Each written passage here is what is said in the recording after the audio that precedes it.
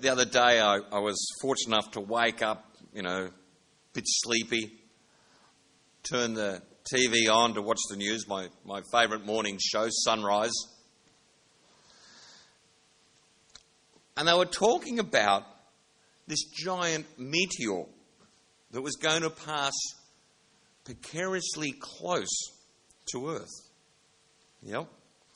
Did you know on August the 10th, asteroid 2006 QQ23 flew past Earth at about 10,400 miles per hour. Just imagine the speeding ticket. That's about 16,740 kilometres. It came within 0.049 astronomical units from hitting Earth. 0.049. I've calculated that out, and that's about 4.6 million miles. I don't know about you, but that doesn't sound very close. But it is close enough for them to classify it as an object as a near Earth asteroid. A lot of us may remember 1986 and all the interest around Halley's Comet passing. People got all excited about its passing, probably because it only passes every 75 years. I also remember the total solar eclipse in 1976. Now I'm cutting some of you out, aren't I? When it went dark in the middle of the day. I remember it because it was the day we were celebrating my brother's 21st. Often, when we're up my son's farm, I wake up at night. And because of the lack of light pollution, the sky is really clear. And you just have to look up into the sky and you see numerous amounts of shooting stars. Bits of stuff being burnt up as it enters our atmosphere. But if I lived in ancient Middle Eastern days, without the benefit of modern technology and well-trained scientists ready to explain everything in the sky, then these strange things happening in the sky would have been seized upon as a sign. It would be saying something significant was about to happen. Of course, near misses happen all the time. But if one of them just happened to hit Earth, it would make a giant hole and would release as much energy as several atomic bombs. There's no question of the significance of that, is there? Well, in Jesus' day, people paid significant attention to the night sky. Not that they thought something was going to come crashing to Earth. No, the significance of things in the night sky was because they believed they would tell them about something imminent, rise or a fall of a king or an entire empire. So when Jesus' disciples asked him how they would know when the frightening events that he was talking about were going to take place, they were probably thinking that they would be something in the skies, something like a comet or an eclipse. And this would give them the sign to look for. Jesus talks about signs a little later in Luke. But the main thing that he wants his disciples to learn for now is that there is going to be a period of waiting when they'll have to be patient through dangerous and difficult times.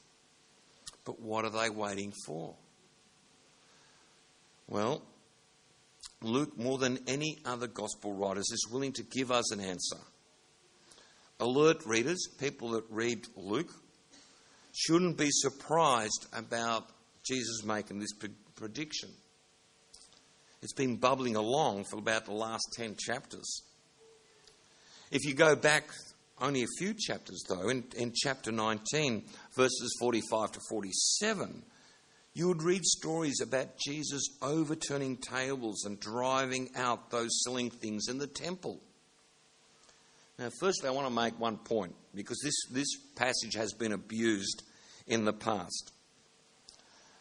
Jesus' action, this dramatic action, is not and should not be used as some sort of justification for anger within the church or driving people out of the church.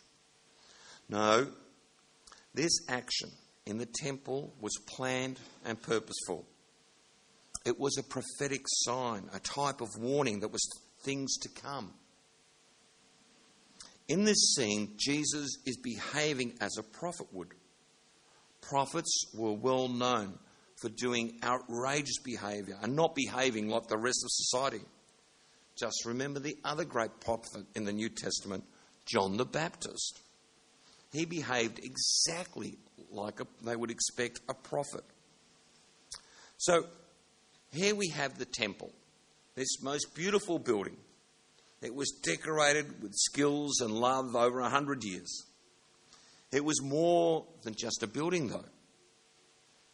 It held a central part in the nation's life, its religion and its imagination.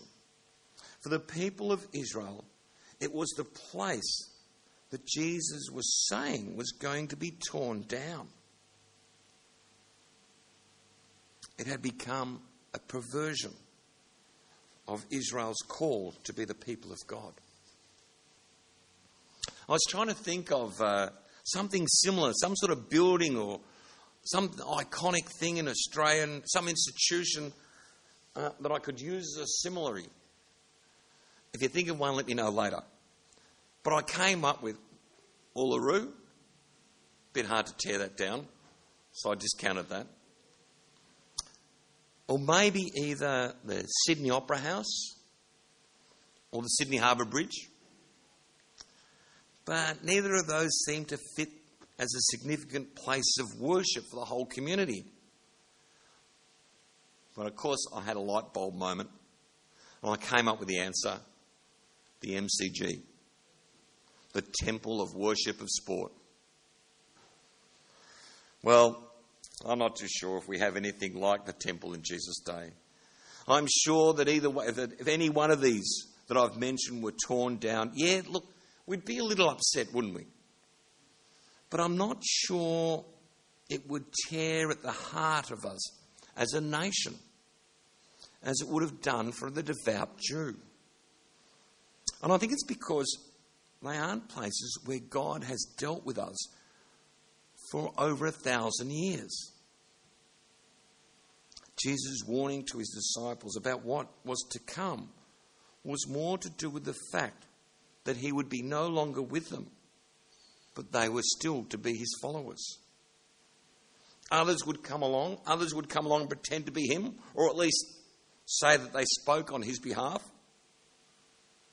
The world would be in convulsions with wars and revolutions. And these would seem all the more difficult without the luxury of television, radio, and the internet. You see, people would hear about these events via rumour, via travellers, who would, of course, come along and pass on the news with the normal exaggeration. It is clear, though, that Jesus was expecting difficult times ahead for his followers, knowing full well that they would be marked as undesirables. Jesus would be marked in the short term as someone who led the people of Israel astray, encouraged them not to keep the law. With all his talk about God's kingdom, the kingdom of peace and grace for all. People that followed Jesus would be easy targets. They'd be easy targets within Israel, and it wouldn't be long before non-Jewish communities would follow that example shown by the Israelites and also use the disciples as an excuse for everything that went wrong. It would seem that it wouldn't be long before Christians would be to blame for everything and anything that happened. They would become a soft target, an easy target, the ones everybody loved to blame and or to hate. If ever they needed patience, if ever they needed security, it was going to be then. But Jesus also makes a promise. In verse 15, I will give you a mouth and wisdom. This should not be taken as a reason not to continue the hard work of studying Scripture and other regular Christian teaching, but it does refer to times when people are on trial, when they're on trial for their lives, because they were followers of Jesus. There are plenty of stories in the first generation Christians between the time of the resurrection and about 30 AD and the fall of the temple that bears out that prophecy. You only need to read Acts to see the number of times when they're described as being, as having spoken boldly or spoken with boldness.